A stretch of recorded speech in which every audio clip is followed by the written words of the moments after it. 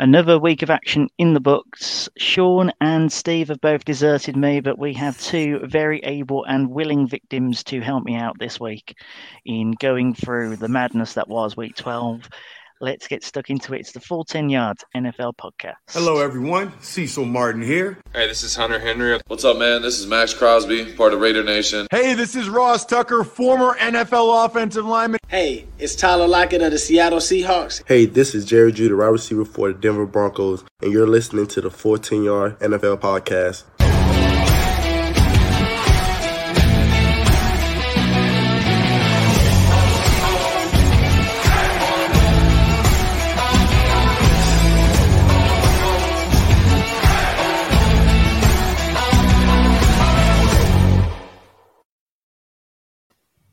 Yes, don't fear.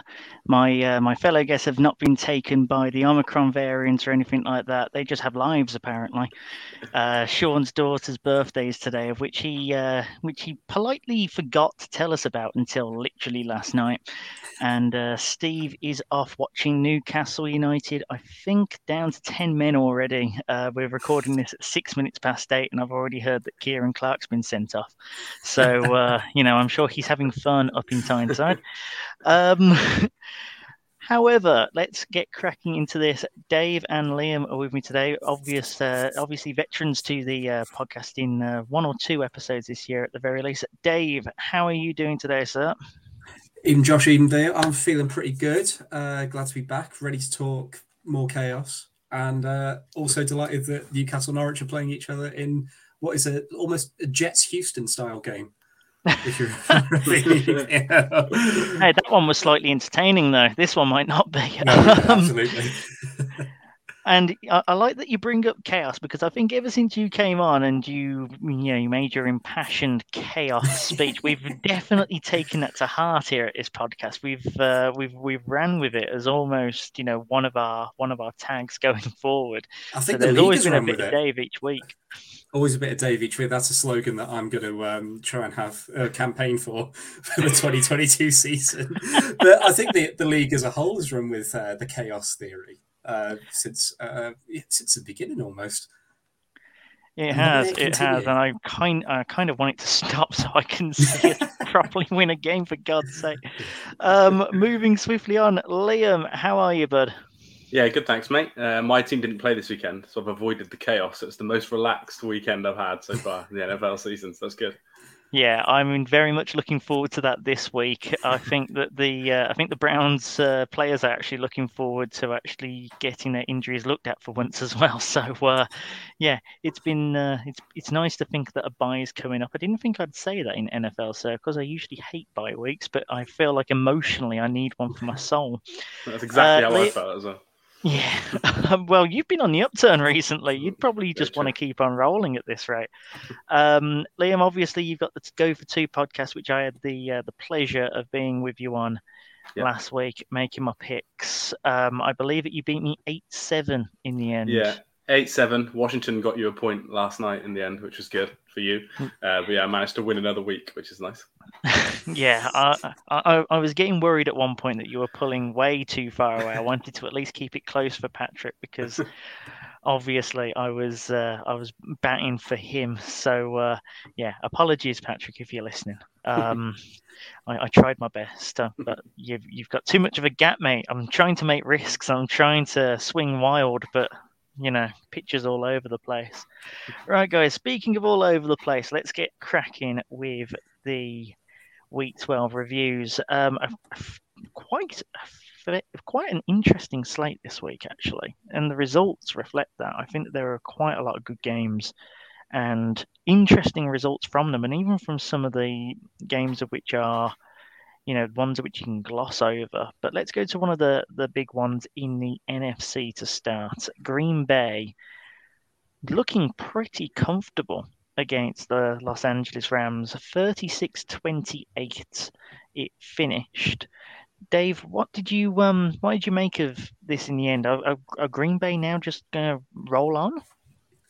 I don't think this was so much Green Bay were fantastic as how awful LA were. And I don't know if that's just part of my... I think I have a deep-seated anti-Green Bay bias that I feel like has only started to really come out this season.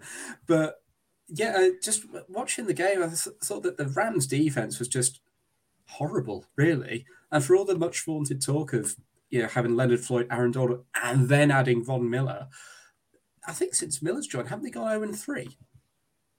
The Rams. Yes, I believe so. Which is absolutely bonkers, you think. But even then, offensively, Matt Stafford reverted to the Detroit Lions pumpkin as soon as he set foot in Lambeau, which is just such a shame as well, because I was really hoping that Stafford would put forward an MVP case down the stretch. But I mean, props to the Green Bay defense as well, because I mean, it isn't all just LA being bad, but Green Bay made them look bad as well.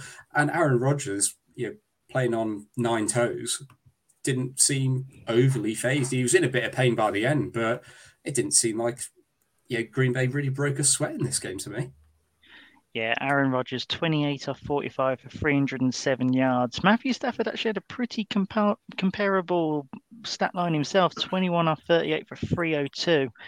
But Stafford did throw the pick, and there were 2 fumbles for LA. Yeah. Liam, what did you make of it? Yeah, so I think a lot of Stafford's yards were in garbage time as well. It was that last that does pad it.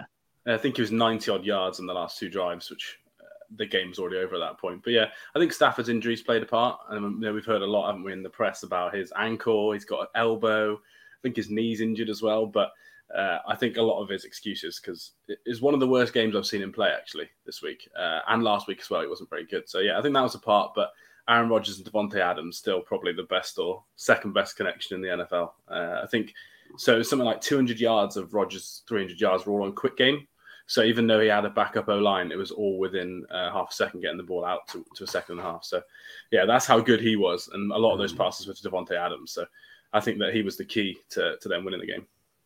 Yeah, I think that says a lot to their play calling as well. The fact that you've got those in your pocket and that you can trust that your team can execute around you, because I think that with the O-line which they've got now, like you say, it's definitely not the best, and it's caused problems in the past. But if you've got a quarterback and a wide receiver that are on lock with each other, then it's not really that much of an issue if you can get the quick game going.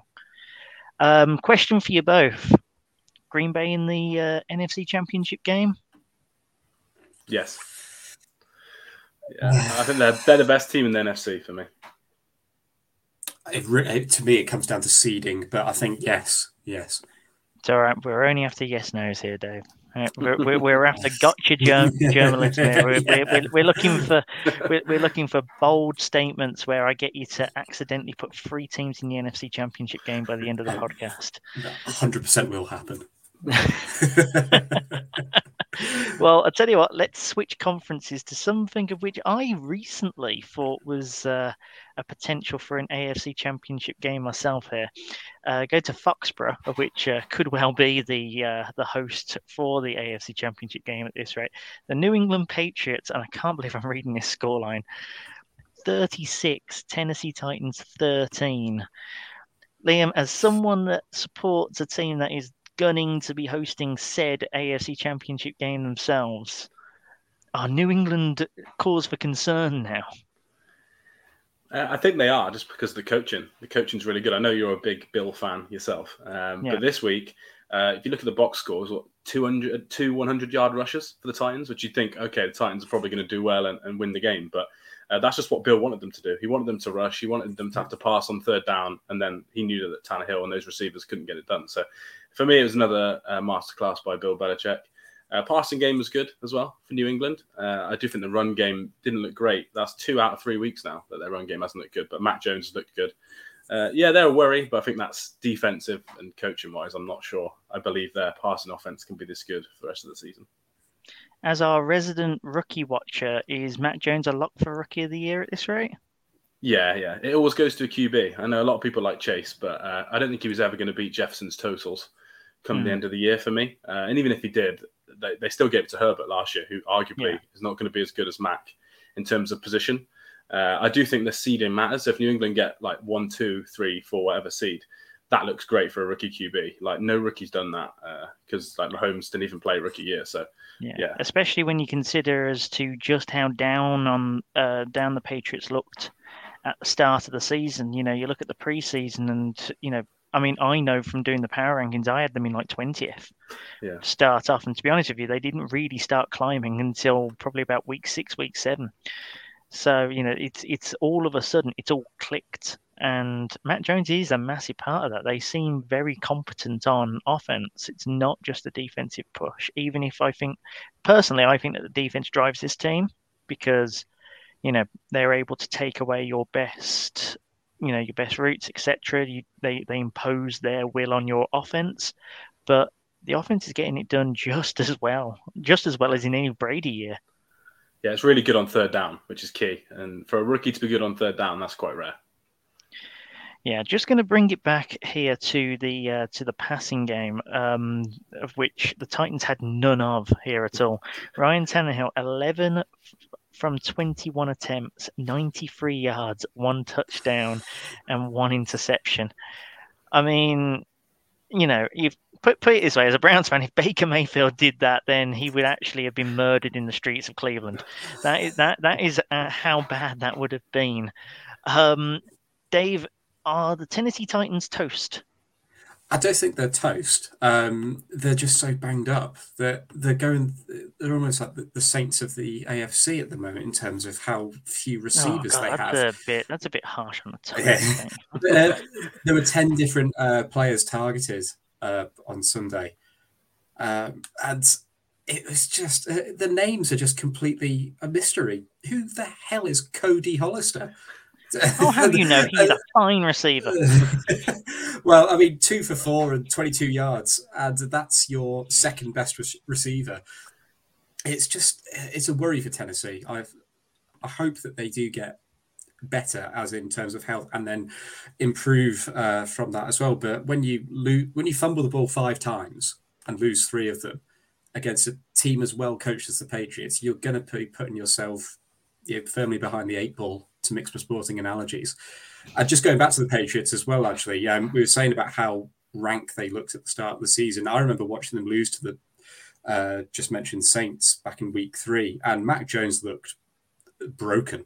I remember at the end of the game, he just looked utterly crestfallen. He thought, how's he going to be coping with this mentally?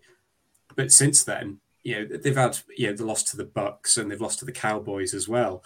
But Belichick's done a wonderful job with him. And I think he is a lock for rookie of the year as well. But if Tennessee get to 11 wins, 12 wins, do we think Mike Vrabel coach of the year?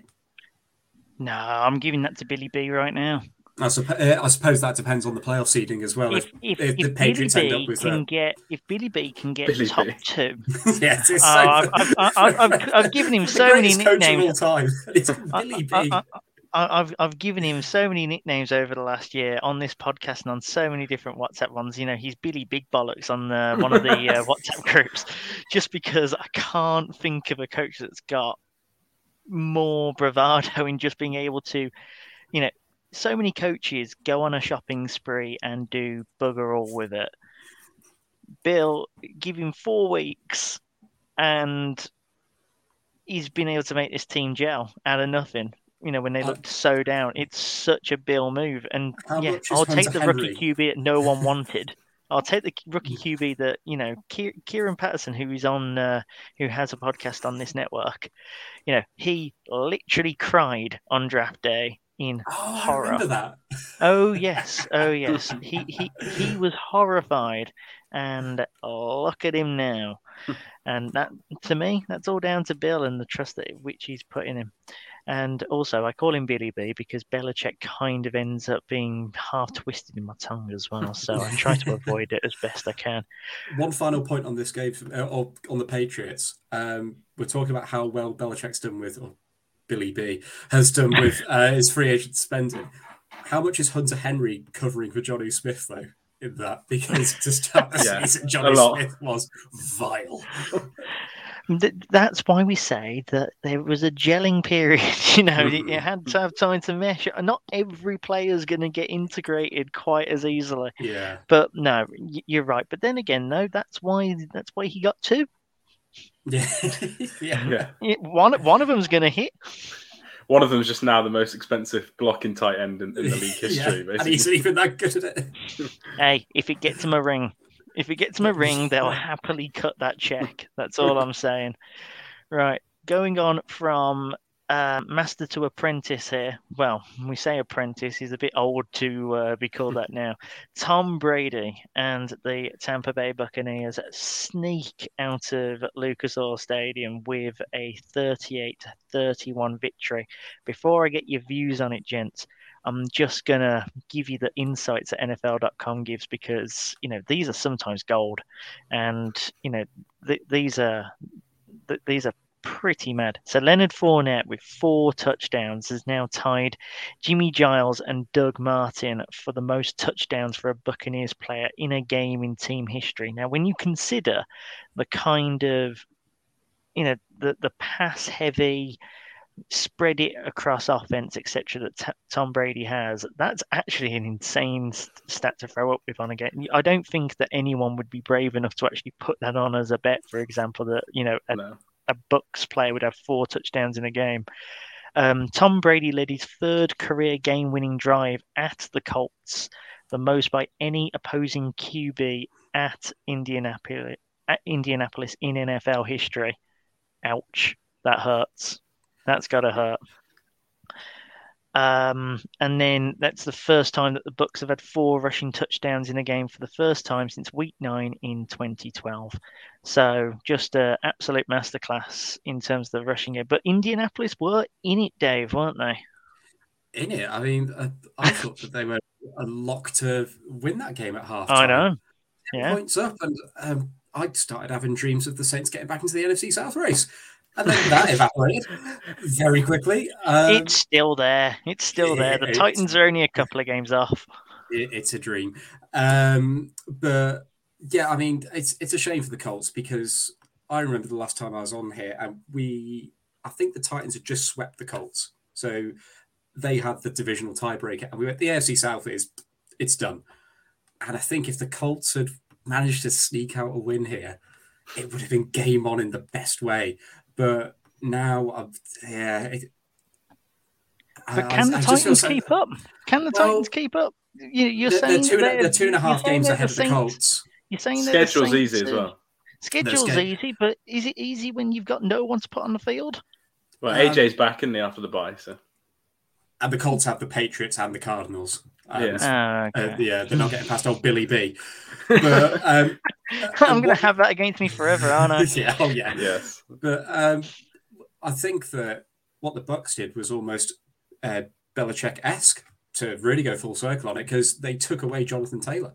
I mean, you can't run on the Bucs anyway, but you would have thought that Jonathan Taylor might have been able to run on the Bucs if anyone was going to at the moment, and he didn't do anything until I think it was late into the second half when the Colts tied the game at 31-all. That was basically all Taylor, and it was fantastic.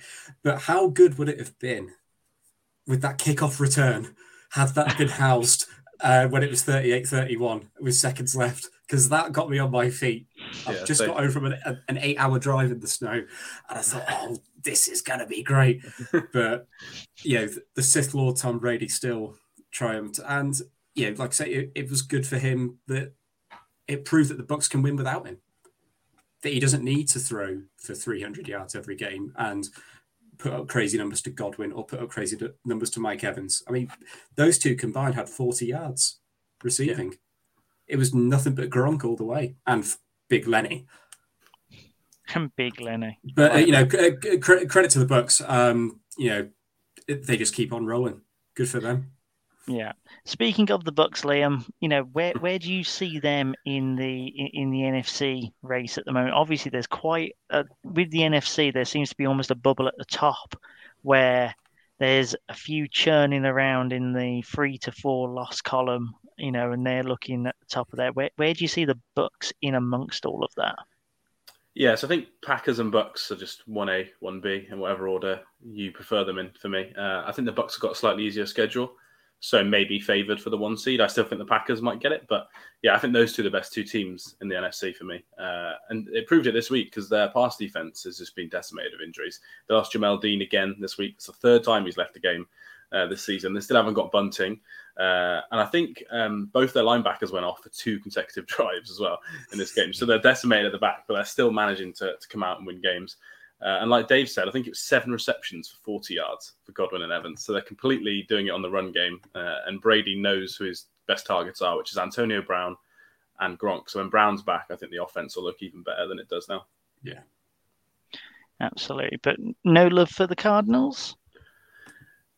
Anyone who listens to my podcast, which they probably don't, who listen to this, I hate Cliff Kingsbury, so I'm never going to be a pro Cliff guy. But they're probably the 3rd team. I had the Rams as the 3rd team in the NFC the whole time, but I think it's hard to look past the Cardinals now, isn't it? I think it's hard to praise the Rams too much now. I know they'll be falling in my rankings tomorrow, just because there's something in that locker room at the moment that's just haunting them, I think. Yeah. His name's not OBJ, but it might be. I mean... don't start the OBJ stuff. I mean, I find it very coincidental. They're all in, and then he comes in there and, Blame Von Miller. That's what I've been doing as a Chiefs fan for many years. But I had a quick note on the Colts here. I think Frank Reich has done a great job this year. Again, actually, 3 years in a row now. But he's been getting a lot of stick for this lack of run game. They passed something like 16 times in a row, didn't they, in this game? And I've gone back and watched the 22, and the amount of light boxes they had, heavy boxes where they had to throw the ball was remarkable. A lot of people saying, "Oh, they need to use Taylor," but the Bucs were literally loading it up. They had 9 men in the box on like 70% of their snaps. So you literally have to throw the ball. That's what any analytics department will tell you. And they nearly won the game with the receivers that they've got. So I think they did a good job, but they're just not as good as the Bucs, unfortunately. Yeah, that rendition there of 9 in the box reminds me of a Sunday night game that will remain nameless for until a little while later in the podcast. That gave me some terrible nightmares. But let's move on with a bit more gusto for a little bit. We're just going to flash through some of the games of which didn't light up a room, but by the same point they were big games for some, if not the general league. So going through Thanksgiving, first of all, Chicago beat the Detroit Lions 16-14 in the Snooze Bowl of Turkey Day. I did say to Liam on his podcast the week prior, in fact, I convinced him to take the Lions and the points, and I didn't take it myself after convincing him to. I thought I was pulling off the old double bluff. I'd triple bluffed myself that the Lions were going to do just enough to keep it interesting, and they did, but they ultimately proved that they are a terrible franchise and lost 16-14. The Buffalo Bills absolutely crushed Dave's Thursday night, should I say, still on Turkey Day, with a 31-6 cruising. So Buffalo back there. Miami beating the Carolina Panthers 33-10. Cam Newton just did not get going at all. Speaking of not getting going at all, we can say that about Trevor Lawrence again, as the Atlanta Falcons got back to winning ways. I think they're somehow at 500 again, beating the Jacksonville Jaguars 21-14. What is going on? The Falcons are around 500 again. That should not be happening. Can't count out Matty Ice ever. No, you can't. But I assume it's their schedule that has allowed them to get to this, because there is no way on God's given earth that is a 500 ball team. They are a disgrace, the Falcons. Really and I am so annoyed that they beat us. So annoyed. That's right. You're part of the problem, not the solution. What is I know. Speaking of problems, not solutions, the New York Jets have somehow put themselves even further out of number 1 pick territory by beating the Houston Texans in what was the worst game on paper and ended up being actually quite a watchable affair. 21-14 against the Texans. They actually never looked like losing the game, the Jets. They seemed relatively in control, of which, considering the Texans' ability to pull out the odd one, and Tyrod Taylor, always covering the spread, as Liam's phrase is. They definitely didn't do that this time, much to my chagrin. The Philadelphia Eagles did not provide Steve with any joy, losing to their long-standing rivals, the New York Jets, 13-7. Jalen Hurts just did not seem in it. Neither did any of his teammates. The Giants' defense actually looked like they were at their best on Sunday. Their offense looked like they could get points. Not a lot of points, but points. And then that leads us into Monday Night Football, where the Seattle Seahawks let Russ cook yet again, and they realized that they left their stove back in Seattle, because the Washington football team with Taylor Heineke took on Russell Wilson and came out victorious 17-15. Gents, from those, if you've got any takeaways, please vent them to the room. Safe space. What was my takeaway? Jalen Reagor, that's another disgrace. That's my takeaway. What's he do? You got a chance to win the game. You let the ball hit you with the face mask in the end zone. They took this guy ahead of Justin Jefferson twice as well. He dropped it twice. On the same drive. 2 absolute howlers. I thought that after the Thursday night Raiders Cowboys game, that this was prime Eagles territory to do a stupid thing and get back in the division race. And I'm kind of glad that they lost, because at least we can just forget about that narrative again. Has anyone checked on Steve and his opinion of Jalen Reagor? Steve is alive. I know that much. Is he actually in Newcastle, or is he left playing to Philly at the moment? He's in the country. That is what I can tell you. As to his stance on the game, I couldn't tell you that.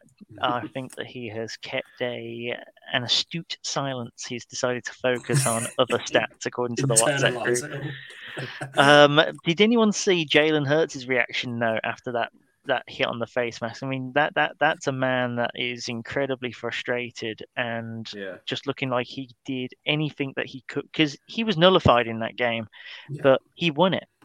He won the game with that throw, and it was taken away from him. Yeah, he did. He looked very frustrated. I will add, though, that he threw 3 interceptions and had nine turnover-worthy plays. So 9 times he should have been intercepted, if you count that as a stat. So I don't think he can moan too much with how bad he was, because that's the worst game I've seen him play, probably including college, which was not great, to be honest. Yeah, no, that is a fair shout. You just think that when you're driving down the field with an emotional sport like the NFL is as well, like I can imagine that after a game, players are just drained of all emotion as well as physicality, and you watch a perfect throw just hit a guy in the face mask in the end zone with seconds expiring. Just must be so gutting. Watching that game certainly drained me. I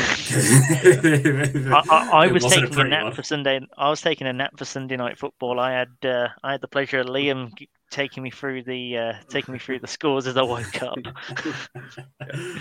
I had another quick observation about a different quarterback that struggled, Cam Newton. Unfortunately, the fairy tale is dead already. What was he? 5 for 21. That's the bottom 5 of all time, literally all time. Think about the QBs we've watched for completion percentage, like bottom 5 ever. And we've watched, well, you've watched Trevor Siemian, unfortunately. We've watched many of the QBs just as bad, and that was how bad he was. So that experiment's over, and good wins for the Dolphins, who needed it, because they can go 7-7. They really did. Yeah, I tell you what, the Dolphins are, they're picking up Summit at the moment. I mean, Giants and Jets next as well. Oh my goodness. Yeah, 2 they could losses be 7. there. They could be 7-7. You never know. And Tua, maybe people like Tua again after that. We'll see. No, they won't like Tua. You're asking too much of that franchise to actually like Tua. I don't think that's gonna work. A little observation for me is fair play to the Jets. I honestly did not think that they'd be able to pull that out. They've got good players, but it seems like they never really have the game plan or the execution to make it work, and they actually looked really poised against the Texans. So, credit where it's due. I thought that was good. And also Buffalo are back again. Buffalo seem to either blow out teams or get blown out by teams. There is no in between, and we're back into Buffalo blowing out teams again.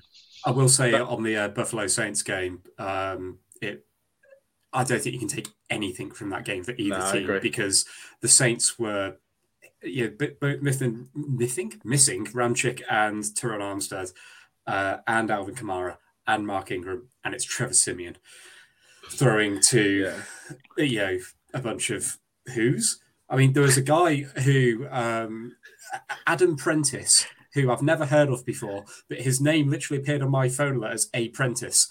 I thought that's how desperate it's got that we're throwing to an apprentice. And there's only so much the Saints defense can do. Saints defense was good first half, really good. Exactly, yeah. I mean, it was 10-0 at the half, I think. But eventually, much like the last 3 or 4 weeks, they've run out of steam. And then we put up some garbage time yardage. But even then, we were still outgained Buffalo nearly outgained us double the amount of total yards, double the amount of first downs. Yeah. I never thought I'd say this. I never thought I'd say this, but Taysom Hill starting next week is going to be good. And I never thought I'd say that. Well, yeah, I mean, the Saints might get quite lucky with the whole Cowboys COVID situation as well, but we'll talk about that. I was going to say, we're going to talk on that Thursday, lads. Let's save something for that pod, otherwise it's going to be 10 minutes long. One last yes or no question before we come back to a few games to talk on in a bit more depth. I'm going to give you the Detroit Lions schedule. I want a quick yes/no. Yes. I want a yes/no, and the team, if they do the Detroit Lions win a game this season? They've come close about 5 times. Probably in the last 6 games, they've come close 5 times, and they can't seem to do it. I'm going to read off the schedule. Do they win a game? And if so, against whom? Here we go. So they are at home to the Vikings. They are away to the Broncos. They are at home to the Cardinals. They're away to the Falcons. They are away to the Seahawks. And then they are home to the Packers. Do they win a game? Dave? Yes. Oh, Liam says yes. Oh, against who? Yeah. You go first, Liam. Packers, because they'll be resting players because they've already got the 1 seed. That's my guess. Well, it's 2 options. One is my great concern because my wife's a Broncos fan. They're just getting back in the playoff hunt, and it would be so Denver just to blow it against the It would be really Denver to do that, yeah. Or the chaos bit. The Packers need to win to get the 1 seed. Detroit beat them in week 18. That would be absolutely amazing. But no, I do think they win, and I think it will be against the Seahawks. Yeah, I reckon they tie to the Falcons, and that is as much as they'll do. There'll be a 2-tie season. 15-0-2. That'd be great, wouldn't it? Yeah, just to put the cherry on top of this very, very awkward year. So let's get back to a bit more conversation on these games. We're going to go to the second of the Thanksgiving games, the Las Vegas Raiders getting the W in overtime against the Dallas Cowboys, 36-33. Liam, you were watching it with me. Yeah. As I was desperate for the Cowboys to actually go and do this, because I don't want the Raiders in around the wild card chase. You don't want the Raiders knocking on your door, even though it's a relatively faint knock at the moment. What did you make of this? Are the Raiders now back in it after a terrible showing against Cincinnati? Or is it just the case that Dallas aren't the great shakes that we thought they were at the start of the season?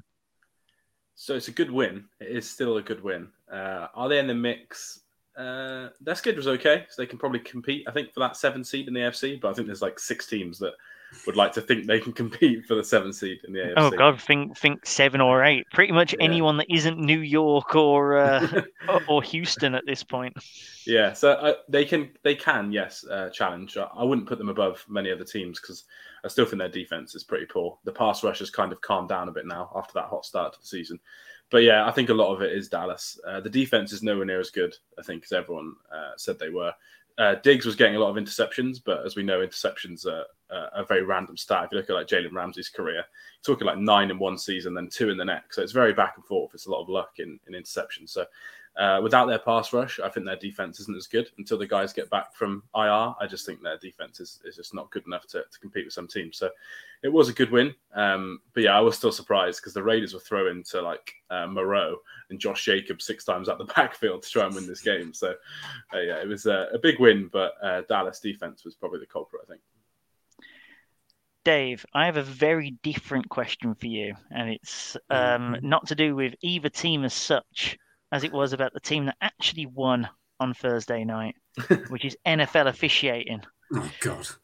28 penalties accepted, 28 accepted penalties for well over 200 yards. I mean, that would have been one of the best passing lines in the league if you'd done that. 28 completions, 200 yards. It was bizarre, and it got very annoying very quickly.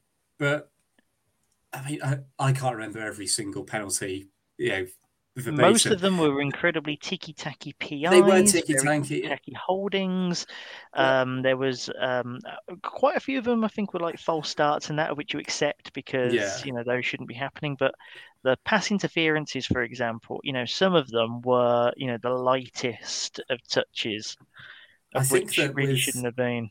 With PI, it does get incredibly annoying because it's a spot of the ball foul. And you could argue that at that point, where the QB's just chucking it up and thinking, we're going to get a 30, 40 yard gain here, no problem. But with holding calls, that's not withholding as all one word, 2 separate words, withholding calls. Holding. When it comes to holding calls, I find that, in my opinion, yes, they can be quite ticky-tacky, but if that's the way the refs are going to call the game, you've just got to wise up to it as a lineman. And you do, but when it starts, I mean, we're talking 28 penalties in a game. I mean, at some point, the refs have to just let them play football. True, but also at the same time, it was fun to hear the crowd getting so annoyed. It was just every time a yellow flag came down, just this groan of annoyance coming from the Dallas and Vegas fans there. But yeah, I mean, the officials didn't come themselves in glory at all. And it kind of overshadowed the fact that, we had some really fun stat lines. We had 4 wideouts with 100-yard receiving yards. Michael Gallup, Cedric Wilson, Hunter Renfrow, and Deshaun Jackson. Obviously, Deshaun Jackson did it in 3 receptions because that's what Deshaun Jackson does. But it was kind of fun, I thought. DSJ was a great game with that 56-yard bomb, and and at the end of the day, Dallas lost. It was great. No, it was terrible for that reason. The Raiders always do this. Whenever it gets down to push comes to shove time, they eke out these awkward wins of which you think they should never do, and yet they're constantly in it. Derek Carr answered a lot of questions for me in this game because he had that interception streak for a while. I think it was 5 games with an interception. Neither team had a turnover. It was just pure offense. Bad defense. Bad defense, yes. Both teams are very susceptible to that. The stat lines of the 2 quarterbacks are actually incredibly similar. Derek Carr, 24 for 39 from 373 and a TD. Prescott, 32 from 47, 375 and 2 touchdowns. Very pass heavy, but on a Thanksgiving day where we were incredibly disappointed by the slate, and that being the prime UK spot, being the 9:25, I thought that was an incredibly enjoyable Thursday night and put a little bit of put a bit of pep in my step for Friday. Going back to Sunday, a little NFC number here. The Minnesota Vikings, my Minnesota Vikings, as Liam likes to say, 26, San Francisco 34. Are the 49ers back, Dave? They've come from the ashes. Yeah, Why can't they stay down? I know. Why can't they just do what Seattle do and just, right, that's it. Season's done. Let's just tear it all down. Because I banged the drum and I wrote an article sort of regarding this for Fancy that basically Trey Lance was going to be amazing in the second half of the season because there's no way Garoppolo is going to see December. I don't think he'd even see Thanksgiving. And yet here he is being the ultimate game manager, I suppose, where his stat line was comeback 17, don't you dare. 17 of 26, 230 yards, a touchdown and an interception. But, tell me someone who's more worthy. It's for a little bit I thought Cam Newton was going to but it's the vintage Kyle Shanahan. We're just going to run the hell out of the ball. The 49ers are now 6-5 and they're in the 6th seed at the moment. They're dancing right around that wildcard spot and making it their own, because from 7 to 12 are all 5-win teams. They're the only 6-win team in the NFC. And I can't recall that. Yeah, right. I can't remember what the schedule is. I just brought it up here. I mean, they've got the Texans, the Falcons, the Seahawks down the stretch. Oh, God, they're a lock. And Bengals, Titans, and Rams are all winnable games. So it really concerns me that they're going to get in the playoffs, because I thought we were done with the 49ers this season. One concern, though, is Deebo Samuel looks like he's going to possibly miss this weekend. Yeah. Yes, that's not good for the odd fantasy team, that. I just also, that takes away a huge part of their offense as well. It does. It definitely does. Now, Liam, me and you talked quite fondly about the Vikings last week, and we both actually went with the Vikings. And you said that every time you pick the Vikings, they do the opposite thing. My missus says the exact same, and she picked the Vikings this week, only to lose on her pick as well. My question to you, though, is: are the Vikings now? Was that the game that sort of broke their back? Are they able to actually come back from this, or is the dream over for this year? No, the dream's not over yet, because I think the NFC is so much worse in the bottom to middle section than the AFC. They've still got a chance. So, yeah, I think they've still got a chance. Their next two games, I'm trying to get the schedule up. The next two games are relatively easy. I can't remember who they have. They have the Lions this week, and then Steelers. Steelers. So they should win both of those games. Oh, so that's 2 losses, because we all know that we're going to pick the Vikings for both of them. Yeah, they're going to play the Bears twice. I'll pick them against the spread as well. So, yeah, their schedule's is pretty good. So, yeah, for me, I think they're a playoff team. I had them as a 7 seed a few weeks ago on our podcast when we did it.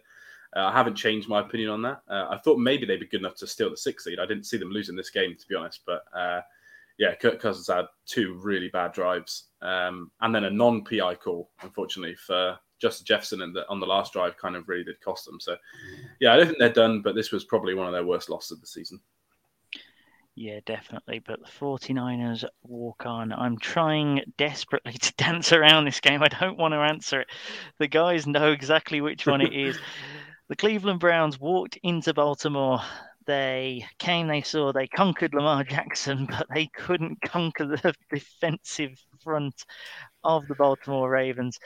Sunday Night Football ended 16-10 to the Ravens in very typical Ravens-Browns fashion.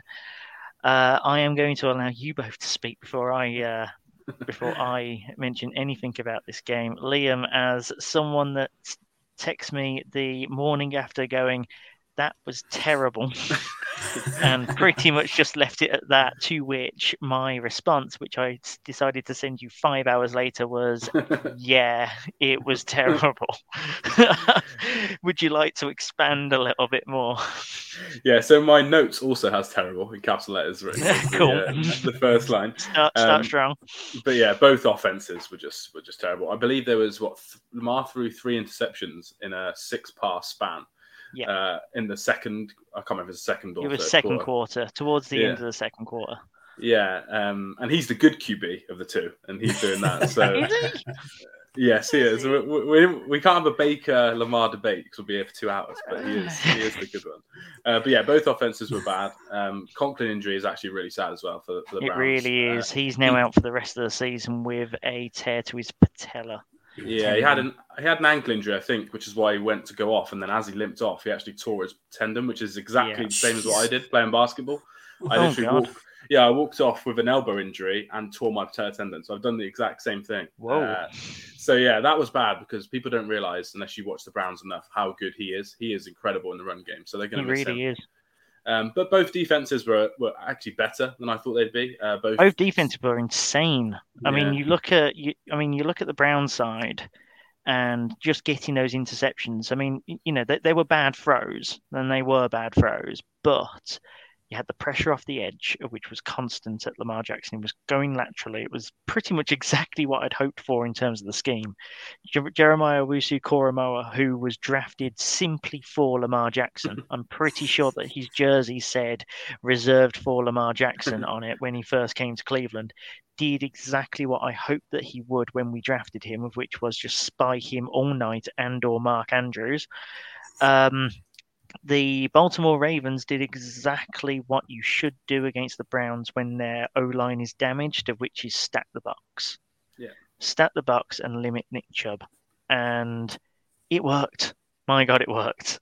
And Kevin Stefanski can't get the Browns receivers open for love nor money at the moment. I mean, say what you want about Baker. He pulled off some good passes, I thought, down, at times.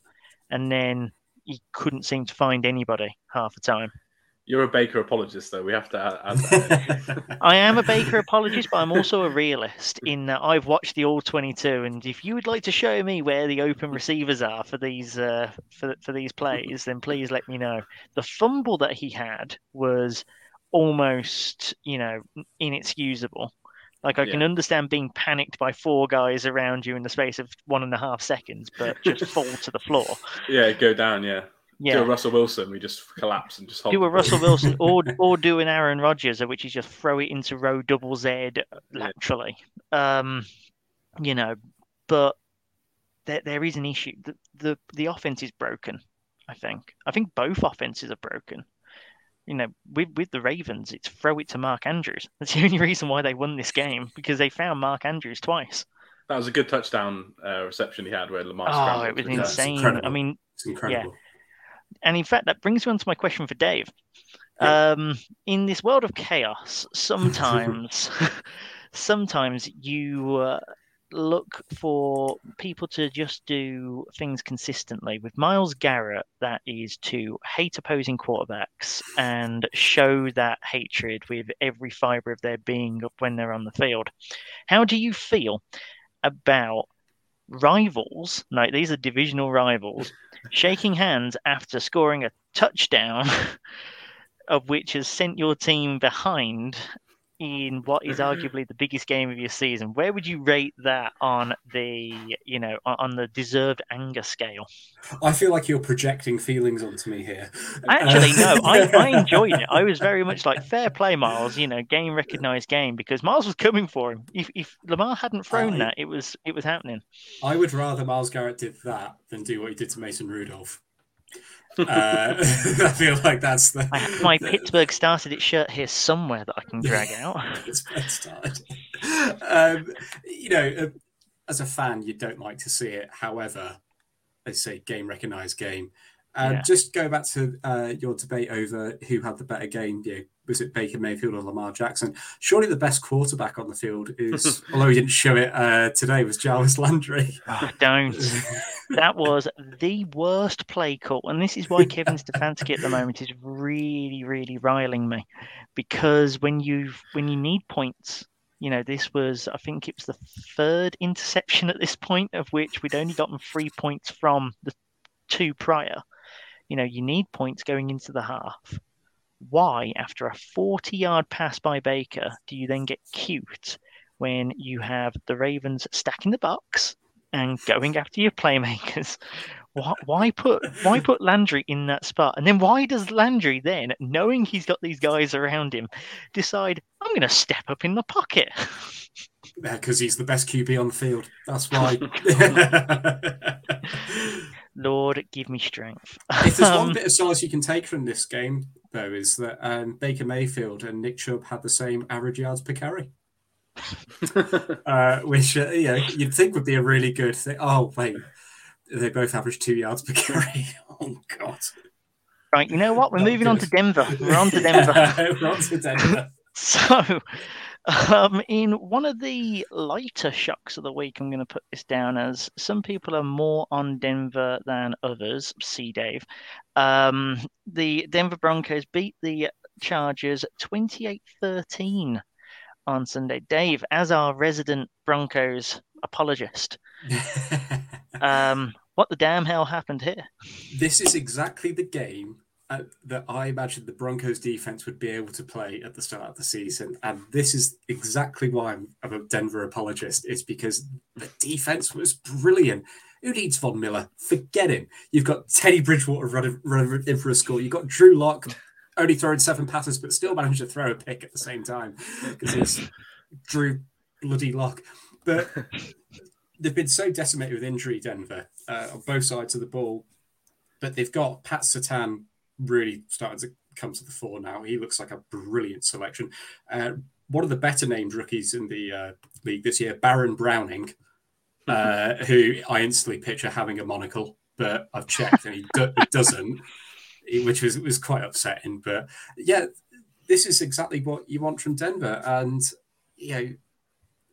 damn it all, they're not out of the playoff race, which is crazy. But you've got to. I'm looking at the AFC playoff race here, and really, it's someone from the West, Chargers, Raiders, or Denver, or the Colts, and maybe Cleveland. Well, Bengals or at this point. That's what I mean. Like Bengals and Bills. Yeah, moving those guys in there. I just mean the 7 seed.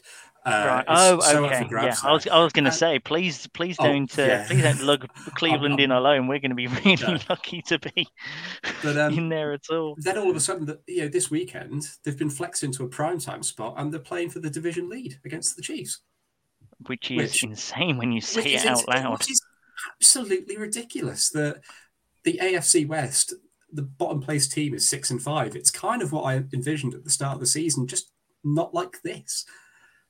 Not with Denver getting the doors blown off by Philadelphia, but then also blow the doors off Dallas, but then also stopping Justin Herbert, who's really good, but the Chargers play calling is... Denver seemed to be the perfect hot and cold team. This is a Denver team that lost to the Browns reserves only about 4 weeks ago. They got embarrassed by Cleveland in that game, absolutely embarrassed. And yet, here we are, they've got 4 divisional games left. I know 2 against Kansas City, but they've got Detroit and also the Bengals. So, Denver could be anything at this point. They could finish 6-11. They could lose out, or they could win another 3 or 4 games. Dave, you see now what you've done is that you have put yourself in the perfect position for me to put you on the spot here. Yeah. What's their record at the end of the year? So they're 6-5 at the moment. I'm gonna say 9-8. Oh, okay, not bad. Very Denver record, that is. Exactly. Just distinctly mediocre. Yeah, there are no peaks and troughs there, quite like their landscape. Liam, speaking of teams that have gone hot and cold, are the Chargers broken? Well, the offense is broken because they have an offensive coordinator who can't call a game, basically. The scheme they have is terrible. The amount of in routes they have and the amount of short game, and what they do is they have quick game, and they have a lot of quick game to the left hand side because Keenan Allen's very good at catching on the left hand side. But they've got an all pro level left tackle who doesn't need you to play quick game on his side. He can hold up against anyone for as long as you want him to. So yeah, the offense is broken because of the coordinator. The defense has never been good. They can't play the scheme they want to play just because Brandon Staley has a very developed scheme and they just don't have the guys in the secondary, apart from Derwin James, to play it. But the offense is the main issue. And I would say Herbert had a bad game this week. I think the rest of the season, a lot of it is on the OC, but he wasn't good. He had 3 or 4 throws that just sailed over people's head.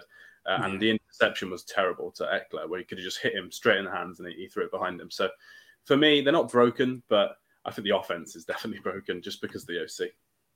And I mean, obviously, you're in that division, so you have quite a vested interest in how this game went down.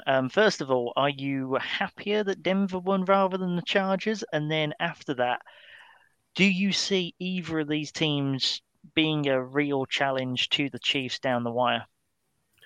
So I'm happier they won, yeah, because if the Chargers win, they'd have been first in the division, and the Chargers would have beaten the Chiefs, whereas the Chiefs obviously haven't played Denver yet, so they can get 2-0 over those. So in terms of the Chiefs, yeah, I'm happier that the Broncos won the game. It's better for us.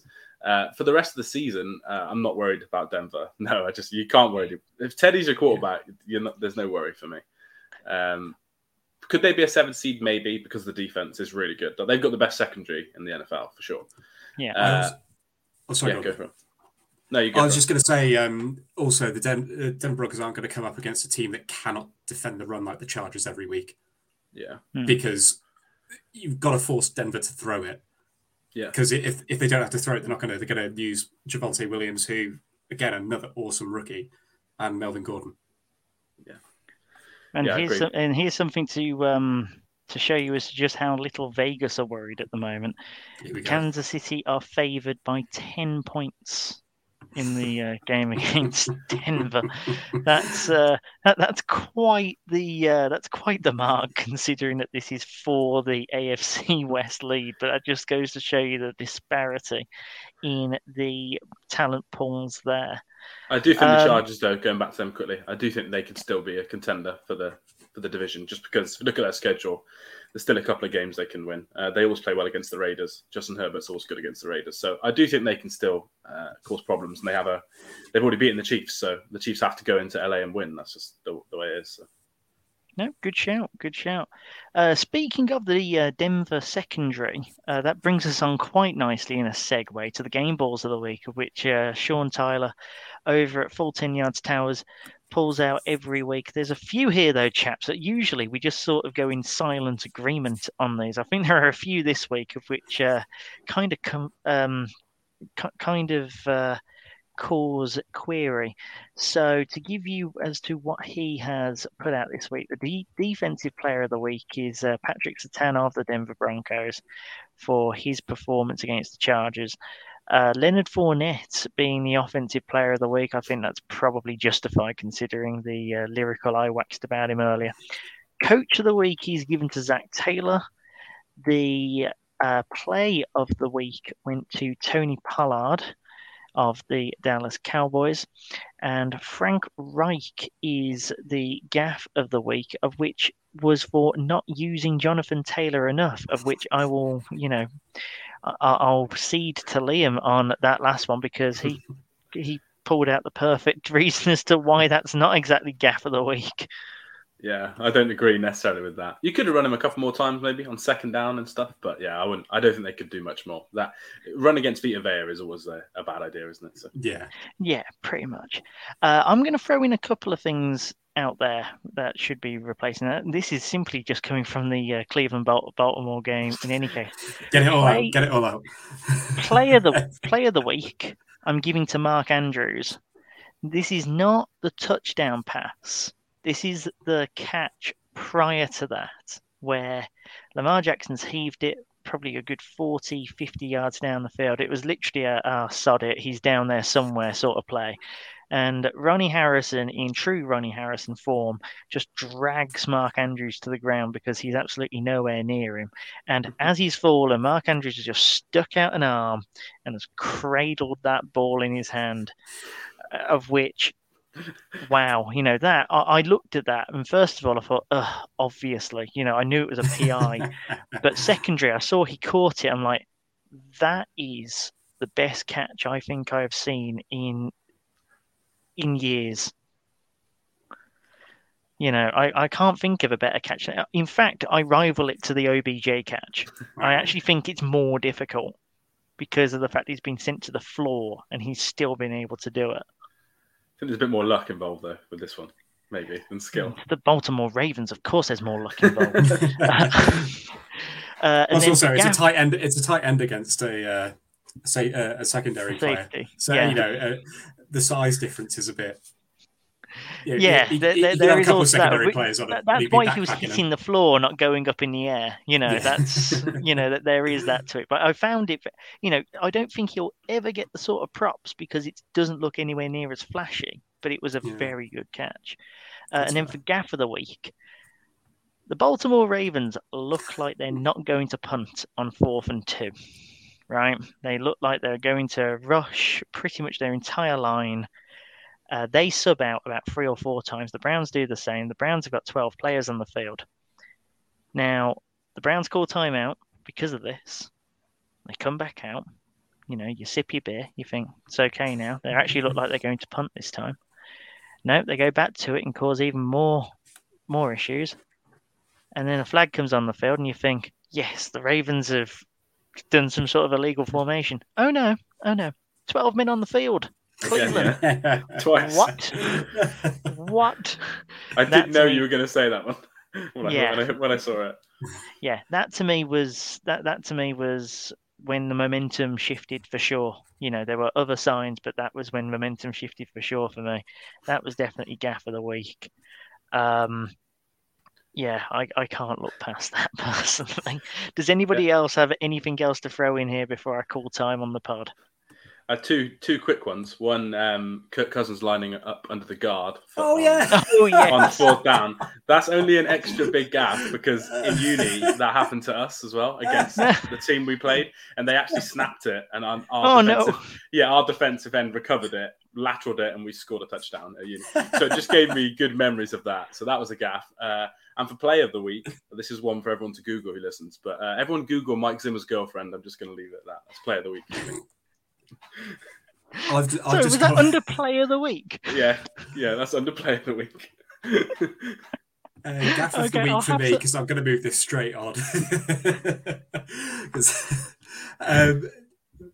I saw in the article about Dan Campbell's self-inflicted errors being their preferred method of suicide this week, rather than just jumping off a cliff.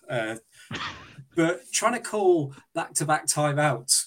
Oh, yeah. Just what the hell are you doing? Cost you the game. Exactly. Yeah. And we can say that, the Lions, they fight every week and they're biting kneecaps and, they're talent poor, but they're playing for the coach and they've got a chance every week. But now it's just in the realms of horrific coaching. Yeah. And that whole final couple of minutes for Detroit was just emblematic of a really, really bad season. And that gaff really just was the gone-off icing on the cake. Oh, I tell you what, then, a question to end it out, and I like that we're ending on the Lions because they are bottom of the tree. Why are we still talking about the damn Detroit Lions? Yes, and we will continue to do so. You're talking to a Browns fan that found that everyone talked about the Browns because they were terrible. Does Dan Campbell provide an overall positive or overall negative effect to this Lions team? Because the Lions are terrible. They should not be in any of these games, yet they are. You could say that a better coach would turn some of these losses into wins, but would they? I'd say maybe negative just because he hired Anthony Lynn as his offensive coordinator. Yeah. And his defensive coordinator is also a first-time DC ex-player, I think. And they've been terrible at play calling this year. So I think overall, I think he's fine. He'll get another year, but they need a new DC and OC if he wants to be successful. He's more of a motivator than a coach at this, to me. Yeah. And he needs more steady hands behind him, for want of a better phrase. So, I'm on the same boat as you, Liam. Right, and folks, thanks very much for being part of this, and I look forward to us talking about the games on Thursday. Thanks everyone out there for listening. We will be back, like I say, on Thursday to preview all of the games for week 13, definitely getting to the meat and veg part of the season. Only a few weeks left now, chaps, before the regular season is done and dusted. We're in December. We're able to talk Christmas soon. Scary. Yeah. So, looking forward to talking to you guys then. Thanks, everyone, for listening. We will be back Thursday. Thanks for listening to the podcast. Don't forget to find us on all our social channels, Twitter, Instagram, Facebook, TikTok and YouTube. Head over to our website, full10yards.com, where you can find out more information about why we are #4TheGame.